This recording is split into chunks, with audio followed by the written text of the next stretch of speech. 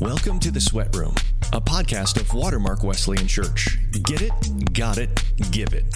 Here in The Sweat Room, we dive into today's questions about sports and faith. And Michael Strahan had been drafted a year before I had been drafted. Wow. And he was a left defensive end. I was a right offensive tackle. And so we battled every single day in practice. And it was competitive and it was intense. And now here's your hosts, Noah and Bjorn. What is going on, everybody? Welcome to the 26th episode of The Sweat Room. My name is Noah Course, alongside my co-host Bjorn Webb. We are so honored and so blessed to have you today for a conversation with Scott Gragg. Scott is a former offensive lineman for the New York Football Giants, San Francisco 49ers, and finished his career with the New York Jets. He played for 11 years. He was a second-round draft pick, All-Pro, 112 consecutive starts. He was team captain, and one of his teammates was Michael Strahan, as well as he blocked Michael Strahan. You're going to enjoy that conversation. And he's 6'8". He's not a small guy and has a 7-foot son. You're going to absolutely enjoy this conversation. He's a big guy with a gentle spirit. He leads well, and he's currently the athletic director at McNary High School in Oregon. So we're bringing this conversation all the way from Buffalo, New York to Oregon. And just as a reminder to subscribe, rate, and review the podcast, that will help us out a ton. And this podcast is growing very fast, and we love it. This podcast is not only for our listeners in Buffalo, New York, it is across the country and around the world. And we couldn't do it without you. And if you're new to our podcast, our motto is get it, got it, give it. We're always in every phase of this, always learning, always teaching, and always applying. And this is another great conversation where I highly encourage to get pen and paper and write some notes down, because Scott has some amazing things to say about just not only what he's learned from his professional career, but what he's learning now and what God is teaching him during the season.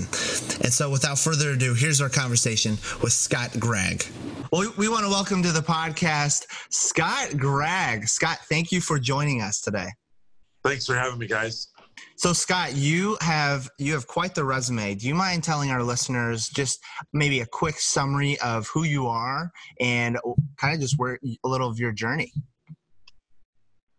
Sure, you bet. So, Scott Gragg, I grew up in a small community, Silverton, Oregon.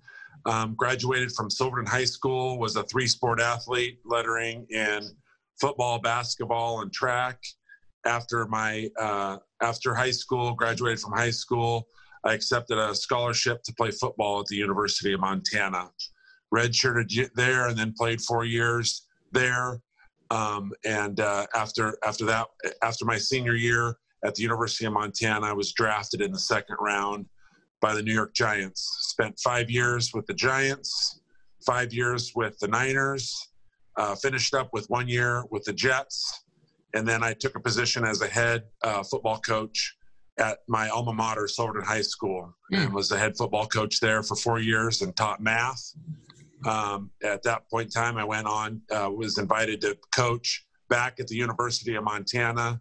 I coached there for 5 years under Mick Delaney. Robin Flugrad was there for 5 years. Then Mick Delaney retired. And at that point in time, when I was at the University of Montana, I was assistant head coach and offensive coordinator, co-offensive coordinator. New staff came in, which meant new coaches, and our kids were in school still, and we didn't want to be moving around. So I took a position as a principal in Fort Benton, Montana. Many of your listeners will have to go to Google to find Fort Benton, Montana. It's a small town. And the co-host here. Montana. So I spent a year there as a principal, and then made our move back to the Willamette Valley and the Silverton area where I grew up. I'm now the athletic director. I'm going into my 5th year as the athletic director of a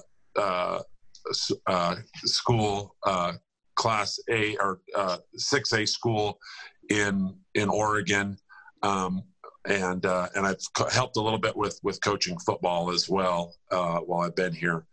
And I've got a wife that I've been married to for 25 years, Tony. Actually, we started dating in high school. Wow. And I have a daughter that just graduated from Liberty.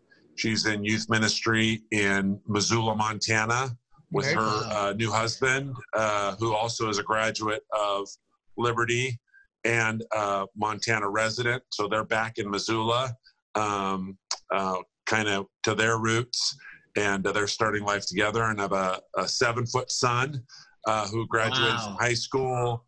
And to give context a little bit, you're not short yourself. How tall are you? No, 6'8". Okay, all right.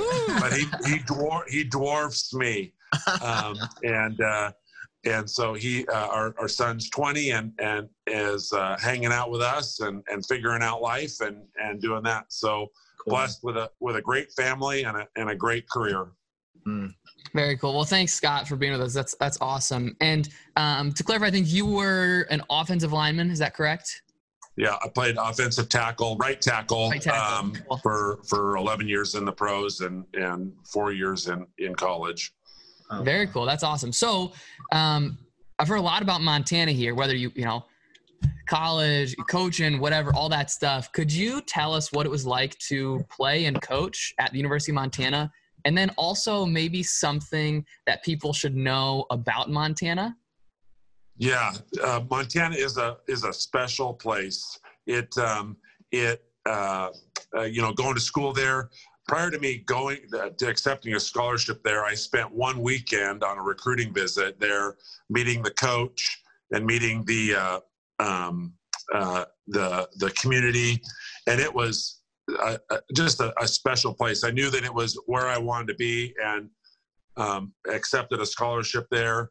And then my career was my playing career there was just a dream that came true. It's hard to describe when you're coming out of high school and you grew up in Oregon. I grew up an Oregon State Beavers fan, and was recruited by the Ducks and by the Beavers. In the end, they offered me an opportunity to walk on. By the time I was a senior at Montana, the Ducks were in the Rose Bowl, and we were playing in the semifinals for a national championship at the University of Montana. And I would not trade a trip to the Rose Bowl over my experience and career at Montana. Knowing everything now, I wouldn't go back and change anything. It was just a special place, a special community. And then going back as a coach was a lot of fun and rewarding as well. What most people don't know, if they don't pay attention to FCS football, Montana is there's really good football that's played at the University of Montana. Wow. We don't have the accolades necessarily as NDSU, North Dakota State University, but for a while we were in the semis year in, year out, the national championship year in, year out, winning several national championships. And we continue to remain competitive in the Big Sky Conference. And a lot of our kids, a lot of the players, myself included, have opportunities to play after college in the pros. And there's some great people that have made it to that level.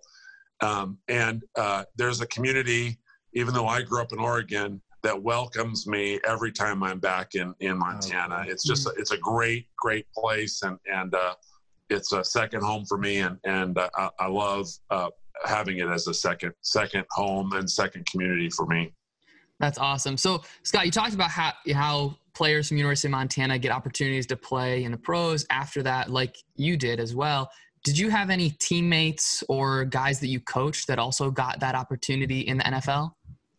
Yeah, there was a few that we either recruited or that I coached specifically that had opportunities to play. Some of them that are still playing, and it's a kind of a neat story to see how these guys make it. Many of them are undrafted, go in as free agents, and being in the pros for 11 years, knowing how hard it is to make it, even as a draft pick on the final 53-man roster.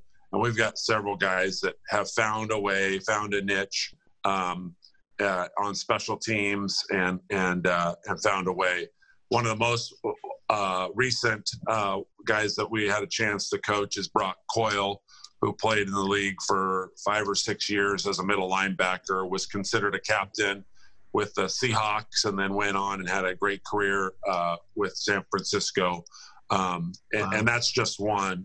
Tremaine Johnson continues to be a cornerback in the league, and just other names that have had opportunities to play a little or a lot, and are doing some neat things outside of the NFL as well. So don't sleep on Montana. Don't sleep on Montana. Do not. No. No. One of the best things in college was my redshirt year going back to the Oregon State and beating Oregon State in Corvallis as a awesome. 1AA school. I'm sure that felt great. Yeah. So for you, what was your transition from Montana to the NFL? And I guess what were some of your favorite memories from the NFL as well when you played? Sure. Yeah, I transitioned from college into the NFL. I had, after a great career in college, had an opportunity to play in the Senior Bowl and the East-West Shrine game. In the Senior Bowl, I was coached by the New York Giants staff. So they had a chance to interact with me. At that point in time, the only question mark is how is Scott going to play against the Division I, Michigan, Stanford, Notre Dames of the world, because I'd been at Montana. And I had a chance to not only compete against those folks, but compete for a spot on the, starting in these all-star games, and really played well in those games and represented well. And that bumped my draft stock up considerably. Ended up being drafted by the Giants, and I think it had a lot to do with my opportunity to have an on-the-job interview at the Senior Bowl with them, basically. What round did you get drafted? What's that? What round did you get drafted? Second round.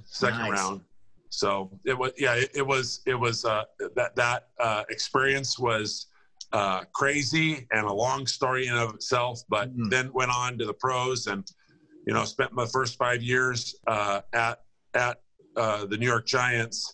And Michael Strahan had been drafted a year before I had been drafted. Wow. And he was a left defensive end. I was a right offensive tackle. And so we battled every single day in practice.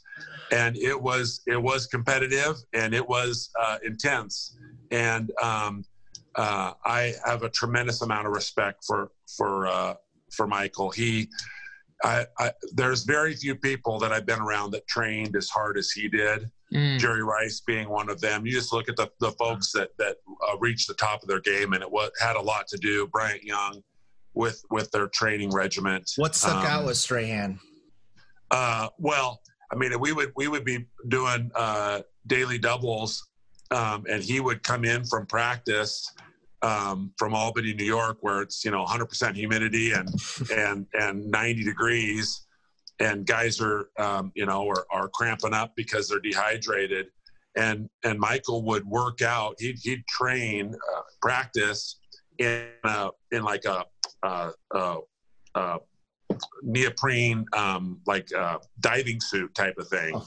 And then he would jump on a treadmill and put the incline to 10 and do interval sprints after practices. Wow. And wow.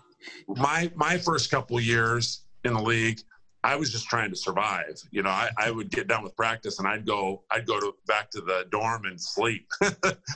And this guy's jumping on a treadmill in between practices. Wow.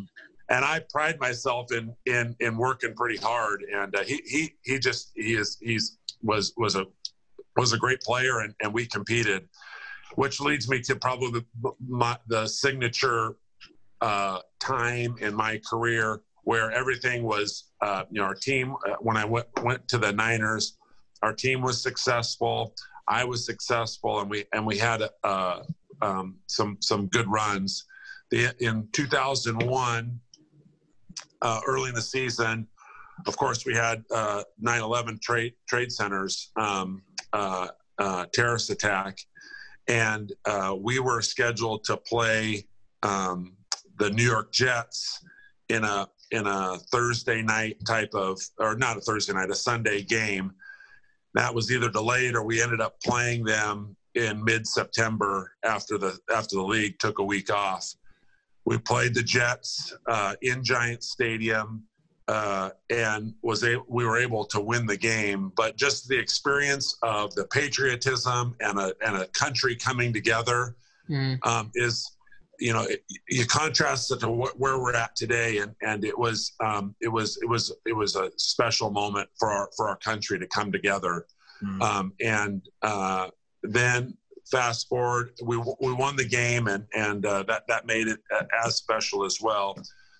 The following year, we opened up against the Giants on a Thursday night, just prior to the anniversary of 9/11. And so that was the focus of the week leading up to it.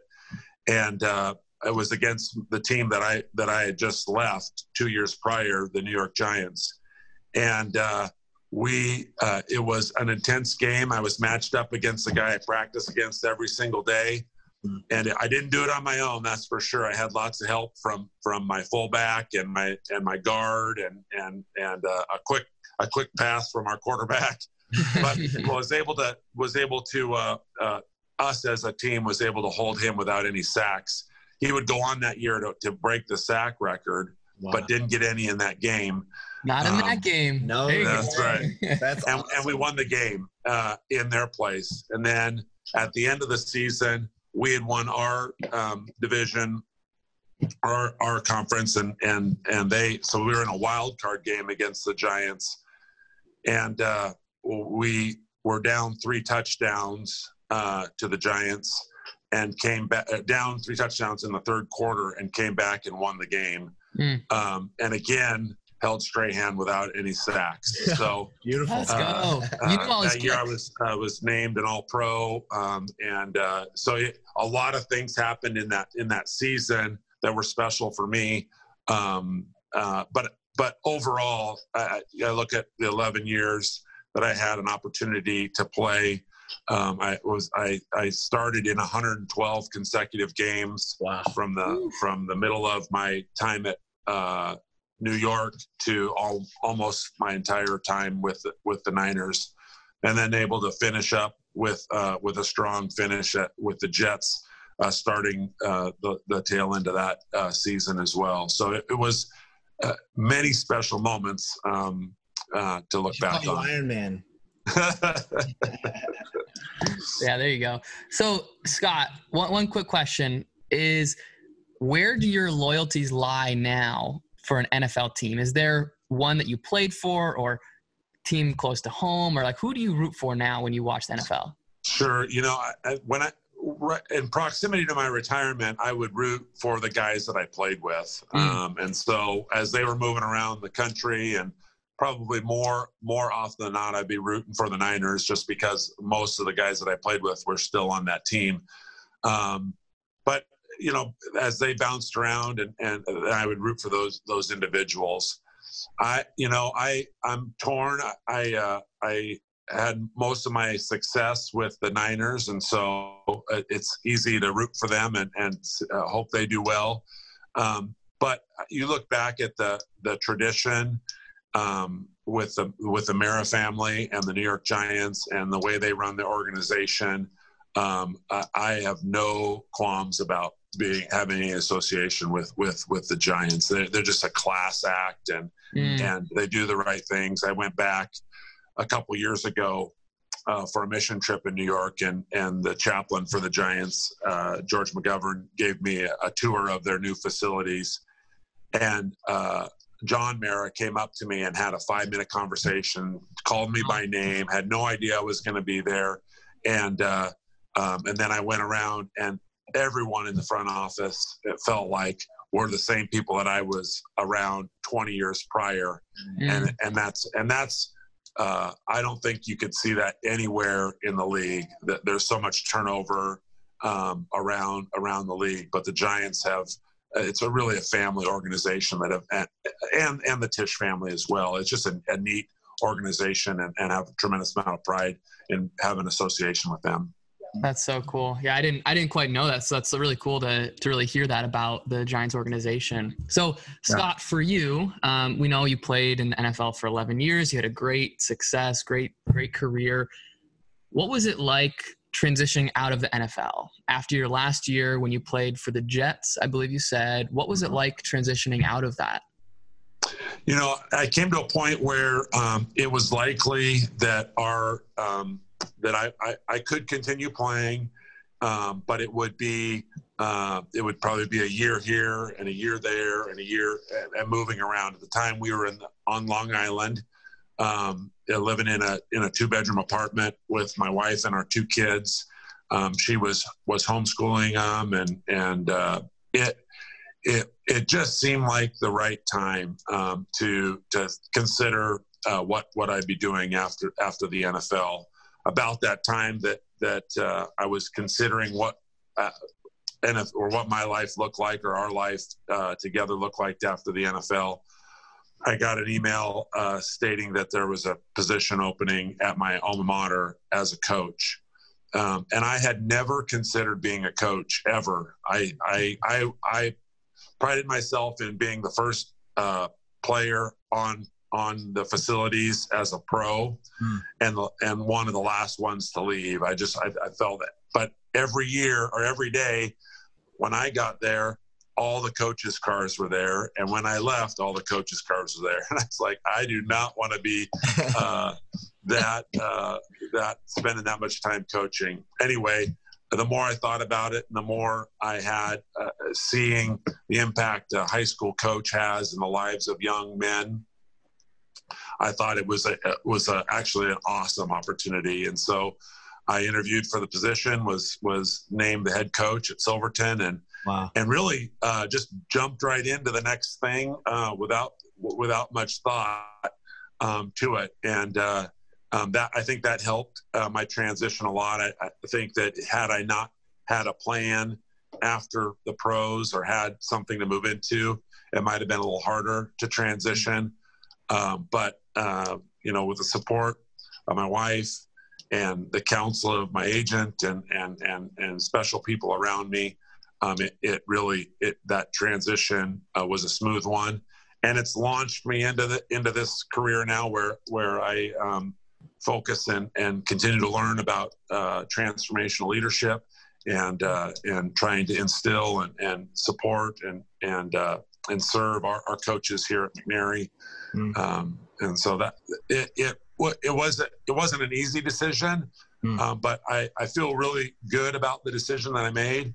And very few people have that opportunity. I would say less than 1% probably have the opportunity to say, you know what, I've had enough, and I'm gonna do something differently. I think now that we've got more information about concussions, I think others are making decisions prior to a season-ending or career-ending injury, but they're making those decisions based on more information than we have, which I actually respect and think it's a good idea.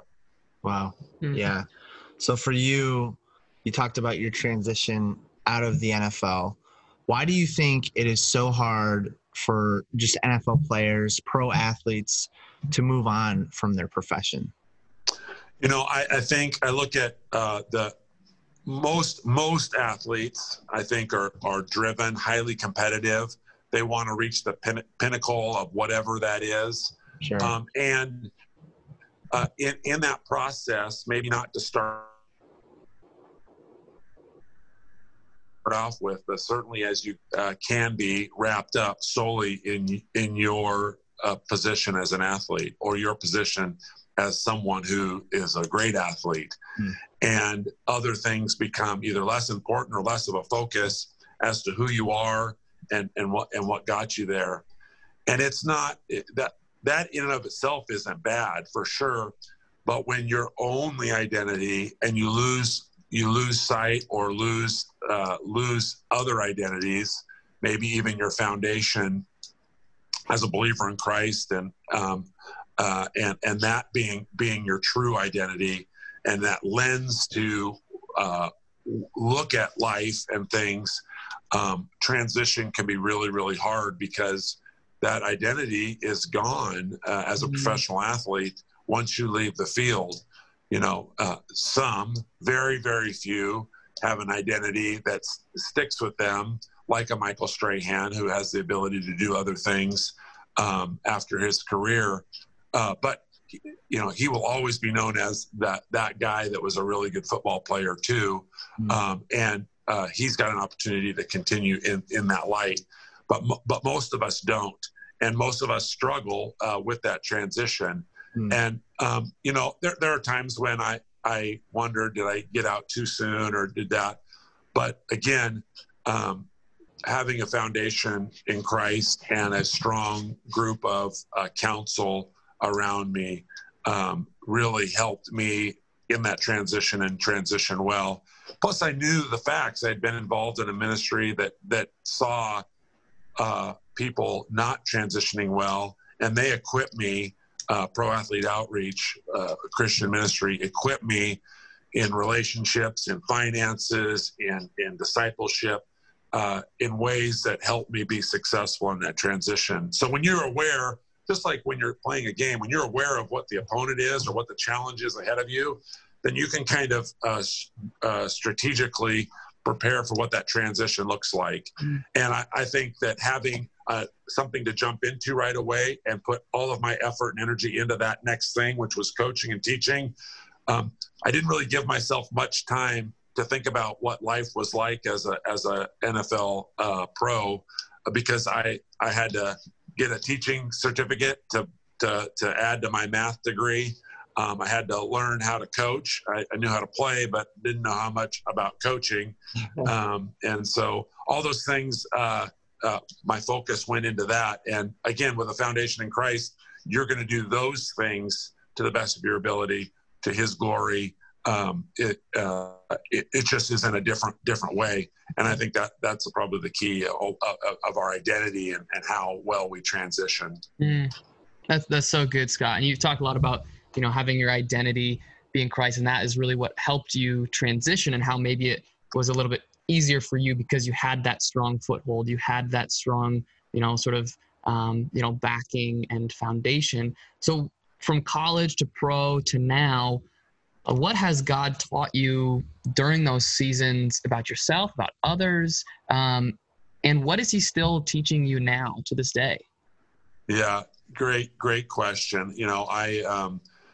I think early in my career, I grew up in a Christian home. Went to church every Sunday.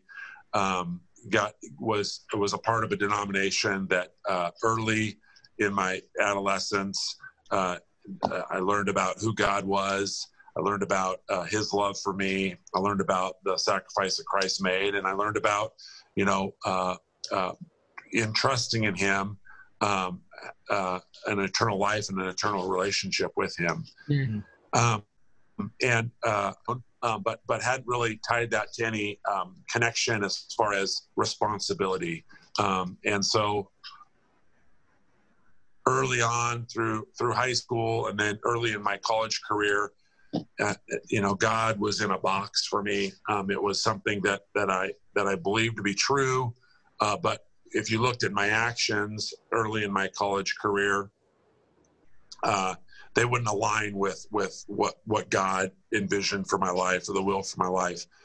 And it wasn't terrible, but sin is sin, right? And early in between my sophomore and junior year, a former teammate kind of called me on that, invited me to a Bible study, and we started jumping into God's Word, and he started asking me questions related to that alignment of what I was doing and what I professed to believe, and where my trust was.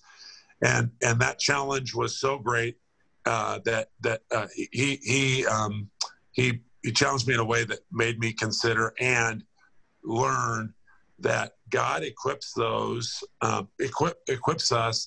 to be a witness to him through a multitude of things in our interaction with our friends, and how we treat our girlfriend, or how we respond to adversity, what we say and what we do, in the midst of success and in the midst of defeat. And at that point in time, probably one of the greatest things was that I learned at that time is that God had given me a platform and gives each of us a platform. And we have to continue to learn and grow how to maximize that platform for his glory, not only for others to know Christ and follow Christ, but also for us to grow deeper and closer to Christ as well. And so, that is what I learned at that point in time. And then being surrounded by people in my life that have continued to pour into me. George McGovern, the chaplain for the Giants, continue to have a strong relationship with him. He actually married our daughter in December. And the way that God has weaved him in and out of my life over the last 20 years has been special. And I consider him a dear friend. It continues, that relationship continues. And then other people surround, investing in me. And then at some point in time, investing in others. Roman Oben was a third or fourth round pick for the Giants a couple years after me. He's now a leader in the NFL as part of player development there. But he was facing some of the same challenges of aligning faith with action early in his career, and being able to speak into his life and see what he's done as far as transitioning and moving into a life that honoring to God and just the testimony he has is great. And so that ability as a player to invest in other people and then moving that into coaching, especially in a public setting, in a public school, your testimony, it doesn't look different, for sure. We're still called to serve and love and build up others, and we can do that without necessarily mentioning what the motivation behind that, but it's known, and it gives me an opportunity to invest in those folks' lives and be a part of that, and then to see that in our kids, in my kids, their love for Christ and their desire to reach and use their platform in the way God has gifted them, is the way that he continues to speak into my life and grow me. Thanks so much for sharing that, Scott. I know for us, we've had George McGovern on the podcast, and he is just seems just like such a genuine guy. And I'm just so glad that you guys have just a solid relationship, and he even got to do something like marry your daughter. I mean, that's so cool. Yeah. I also love that, with a chaplain in the NFL, like their reach doesn't stop when a player leaves their program, where the relationships that they can build with players, staff, coaches, whatever, it's, you really see some of the effect of that eternal impact that God can have through them and through that position, totally. Which I think is probably a huge encouragement for him, and just a position where, sometimes I'm sure he has thoughts of, okay, am I really making a difference? Like, is this impacting people?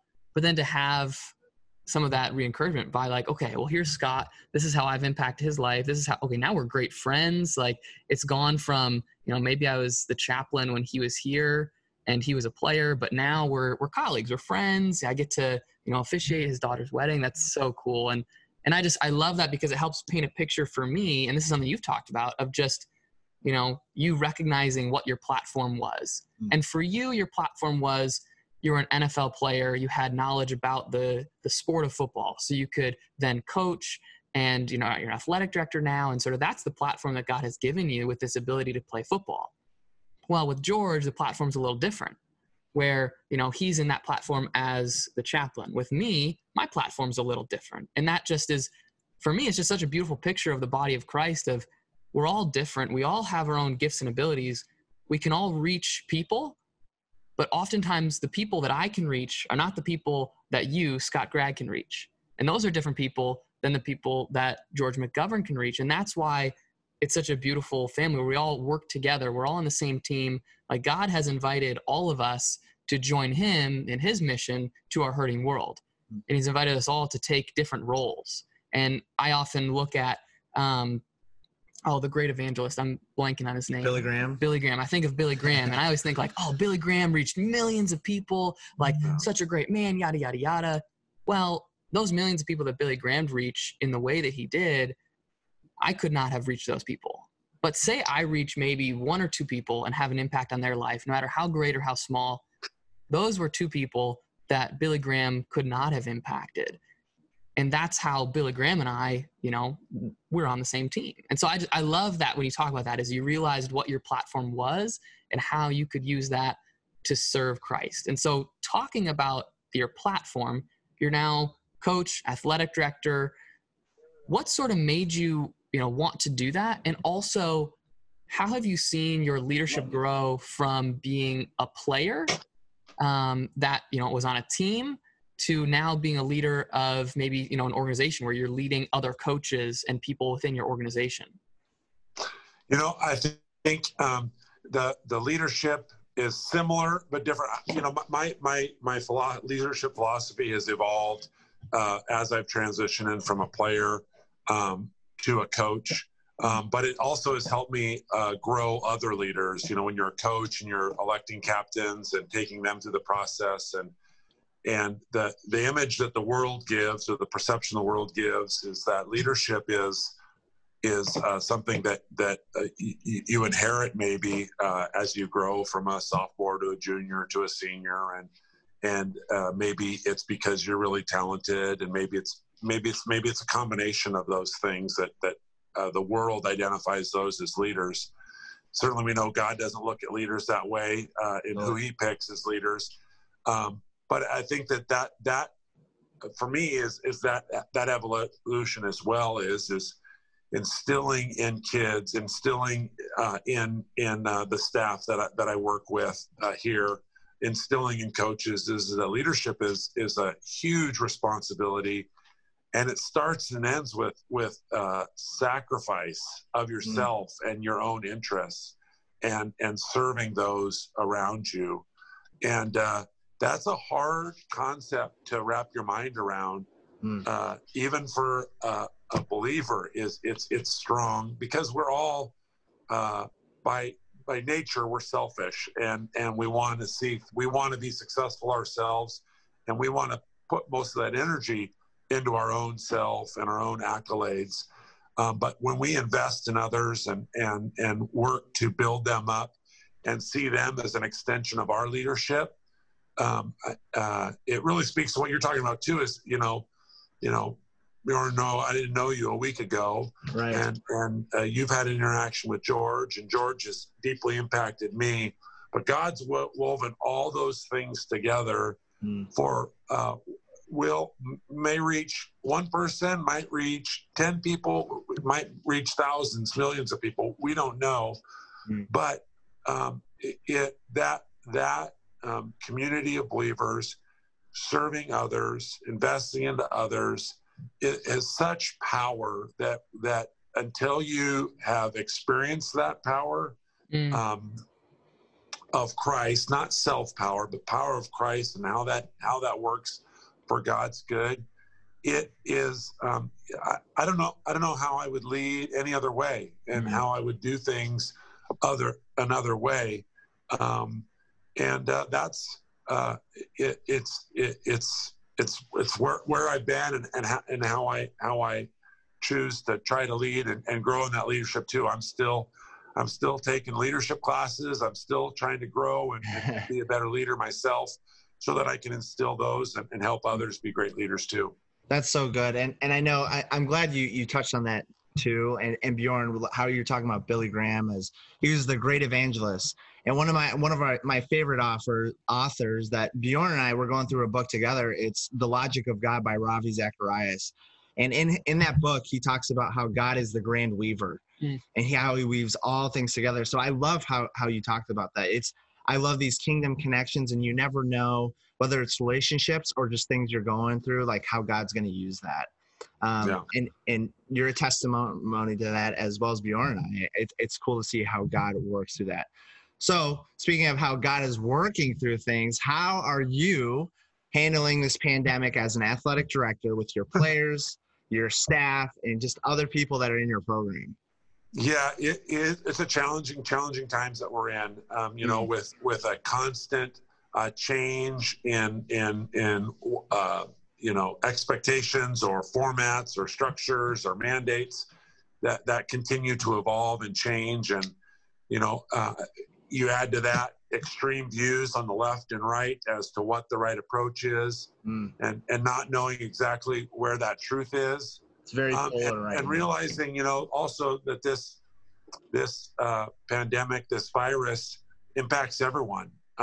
And it has brought to light other challenges and other things that are going on in our world that kind of might get pushed to the back burner because there isn't things that highlight struggle. And so all of those things make it challenging to lead, for sure.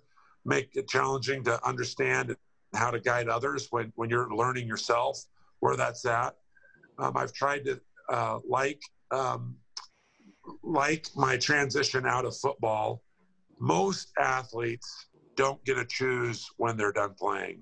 They're either found not to be good enough and don't make the team anymore, but more often than not, they're injured and they're done.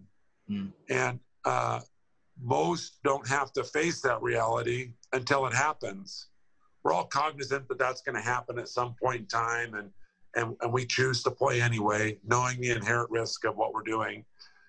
But this virus is similar or almost identical in that same way, in that it chose for many of us that their senior season, if I was a softball player, a senior on a high school softball team, that I didn't have a senior season. And it was no fault of my own, but it has. And that is a reality that many don't have to face all at once. Like a group of people don't necessarily have to face that reality.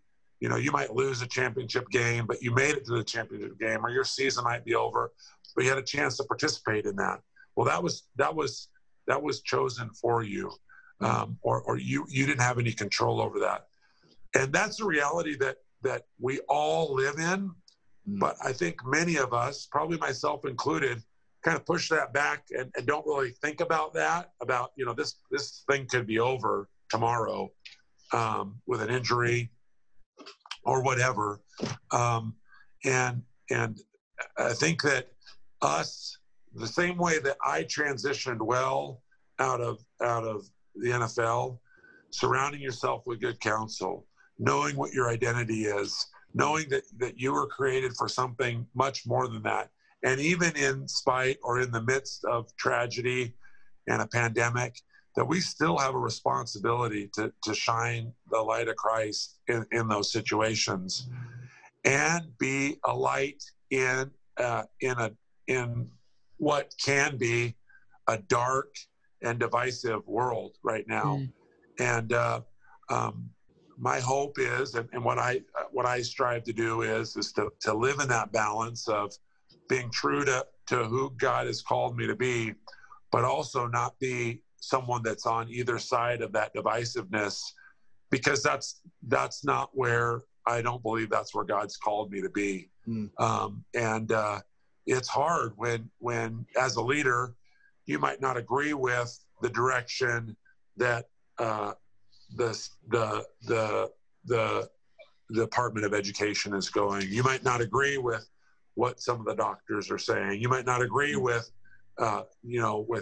things, but you have to, you're under their authority. And so you need to live under that authority and still at the same time, glorify Christ and live in a way that he's called us to, which is hard, right? And especially in a public setting, we have to do that and do it in a way that builds up people that don't have that foundation, and counsel folks and encourage folks that don't have that. It's a huge responsibility for us as believers, but I think it's one that we all need to shoulder and move forward in this. When we talk about racial injustice and the things that are dividing our country, as a leader and a white male, I feel really, really important that I take a stance of empathy and a stance of listening, and a responsibility to lead in a way that brings people together, and not isolate or divide those. Mm. That's so good. Scott, would you mind just sharing a little bit of what that kind of practically looks like for you in the role you're in, with what's been going on over the past few months, and everything? Like, yeah, what does that kind of practically look like for you? Well, I look at, the guidelines for us opening up school and the guidelines for us to get back to sports. We've had 4 or 5 iterations that have come down either through our athletic association, Oregon State Athletic Association, or Oregon Department of Education, or the governor's office, or our school district. So there's 4 authoritative organizations above McNary High School, and then I've got my principal who's above me. And when each of those institutions, not so much my principal, but each of those other institutions, having 4 or 5 iterations of what that looks like as we learn more and do more and different things happen, the ability to take all that in, figure out how that impacts athletics, or how that impacts our staff coming back, or how that impacts students coming back, and working with those challenges and not having all the information and still trying to lead well, is the practical. I mean, that is a huge challenge for us right now. But we have to be confident, assured, calm in those situations, because as we step down, the anxiety level, for good reason, of our teachers is ratcheted up, because they're one step away from having all the information, and then our parents and our students are another step, and so they're trying to weave through that. So at any level, if you've got someone that isn't sure or isn't confident or isn't positive in that, we can get in a bad space really, really fast. And so practically, it's being not self-confident, but confident in Christ, whether that's stated or not. Confidence or peace, that transcends all understanding. Having that peace about you, trying to do that to the best of your ability with God's help. Praying for wisdom, praying for guidance, praying for the ability to lead well. That's what that practically looks like now. Praying for our leaders, those folks in leadership above us that we mentioned. Whether you agree with them or not, we need to be praying for them and praying that they have the wisdom and the guidance to lead well and make decisions for the right reasons. And God will honor those prayers. I believe that. That's so good. Yeah. Thanks for sharing, Scott. I'm always fascinated to hear, what leaders are doing in this time. And I know every state's different. Every school district's different. But the one thing that is constant between all of those is who Christ is and who you are as a child of God. And that's right. The same with all the other leaders. So I love that, that's where you start with your leadership is, okay, this is who God has created me to be, and that gives me peace. And from there, that peace can hopefully rub off of me onto those around me. And we as a staff can feel peace in this time where there's no peace anywhere else in the world. So I love hearing that. I think that's a fantastic perspective. And yeah, I really will be praying for you and your school that you guys have a a great school year. Have you guys started classes yet, or do those start soon? No, our teachers come in a week from now, and then 2 weeks kind of to get familiar with a new system, a new online system, to be teaching our kids distantly for at least 9 weeks and probably longer than that. And then our kids come to school. They start school September 14th. So we've got a couple weeks here to continue to refine and get ready for kids to start school. That's so good. Cool. Well, Scott, as we close here, are there any just final closing remarks for our listeners that you would have?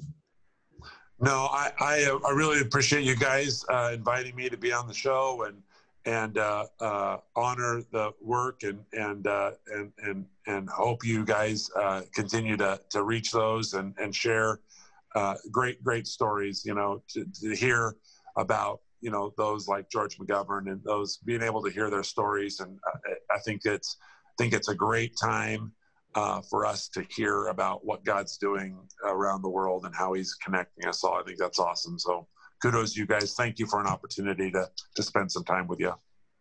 Thanks, Scott. Yeah, absolutely, Scott. Thanks for being with us. We really appreciate it. Thank you, Scott, for joining us. Bjorn, what were some of your thoughts of the conversation today?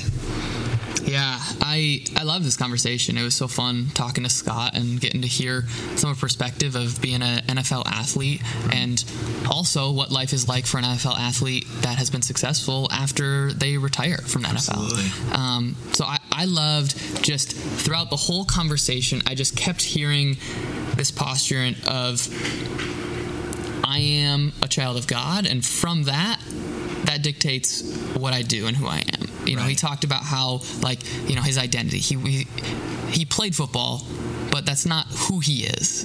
Right. He's an athletic director, but that's not who he is. He's, a father, but that's not who he is. All of those make up who he is, but at the end of the day, who he is a child of God, and from that, everything else sort of comes. And I love that posture where it's, he just, everything he did, there was that posture of, I am a child of God. Absolutely. And from that, you can sort of see just the, humility and things that come from there. And you could sort of see and sense this peace that he had about himself. And I'm sure that translates into his leadership in the athletic department and other things. So that was just like one sort of, I guess, reflection I had from that. What about you, Noah? Yeah, first off, I loved how it started too, and just hearing a little about his story. And he is not a small guy. He's a big dude. He's a big dude, and he was a beast. Yeah, he was a beast. He had 112 consecutive starts. He was Mr. Iron Man himself. Yeah, and I loved when he was talking about just with Michael Strahan. He'd compete with them, and then once he went to the 49ers, they really had to compete against each other. Yeah, and he didn't give up a sack. I think that's pretty crazy. Well, and Michael Strahan is not a small man himself. No, and Michael Strahan is also, one of the greatest pass rushers of all time. Absolutely. He played 15 years with the Giants or something like that. Yeah. So that shows how good Scott was too. Yeah, absolutely. And handling Strahan, that is not an easy task. No, it's definitely not. Kudos to you, Scott. But yeah, I loved how once we got to the point, kind of like you were saying, just with the identity piece, and just how he was talking about the transition from the NFL. He just went straight to coaching, and he said that kept him busy. And I thought that was so good. And then when you talked about Bjorn, mentioned Billy Graham a little bit. I just love that aspect too, because I think God uses so many different things, and eventually Scott talked about how God weaves everything together, and I love that, because we don't know how God is going to use even a conversation like this, or something that happens to us down the road. We never know how God is working behind the scenes. Yeah, absolutely. It makes me think too. So right now in my devotional reading, I'm reading through Esther, and not once is God mentioned in there, but God is always, he's behind the curtain. He's always working, and I think that's something for me that came to mind today in this conversation. God's always working even behind the scenes. Right. No, I love that. That's so good. And I loved how, and you mentioned, Michael Strahan and how he didn't give up a sack and all that stuff. Right. But I loved it when he talked about that. If you recognized it wasn't I didn't give up a sack to Michael Strahan. He was like, myself with the help of my fullback. Right. And the guys next to me on the O-line and my quarterback getting the ball out of his hands early allowed us totally. to stop Michael Strahan. And I think of that posture of us. It's not about him. And he recognizes that, and that's, him as the athletic director at his high school. It's not about him. It's about the us. It's about the community. It's about those varsity girls softball players that didn't get to finish their season. Like, it's about them. It's about his coaches. It's not about him. And hearing him talk about that when he was with the Giants, like, man, he got that when he was playing the NFL. Right. And if I can learn that lesson, because God knows that I need to learn that lesson, that it's not me, it's God that works through me, and it's God that works through us and through myself with the community of people around me that can really do good. Man, that's just like that can be a powerful sort of perspective change to have that. And he is just such a humble guy. So I just really love that about him. And he's an offensive lineman. That's not a glory position. But he is putting in the hard work, the grunt, the labor, all of it. Like, yeah, I don't know. That was just such a great conversation. So thank you so much for joining us, Scott. And next week, you're not going to want to miss this conversation as we're interviewing another former NFL offensive lineman, Justin Hartwig. Not only does he have the best beard that I've ever seen, but he won Super Bowl 43 with the Pittsburgh Steelers against the Arizona Cardinals. Here's an excerpt. So I went down a lot of different paths, dug into a lot of things, and it wasn't until kind of my life, kind of all those things failed me. It wasn't until really after the Super Bowl I reached that pinnacle of worldly success, and coupled that with some things going on in my personal life where I just kind of bottomed out, and that's really where God met me. Thanks for listening to the Sweat Room Sports and Faith Podcast. We hope you enjoyed, and if you want to connect with us and see what God is doing through other of our ministries and never miss an episode, you can connect with us on Facebook and Instagram at Watermark Sports and on Twitter at SweatRoomPod. Just remember, until next time, get it, got it, and give it. Thanks for listening to The Sweat Room, a podcast of Watermark Wesleyan Church.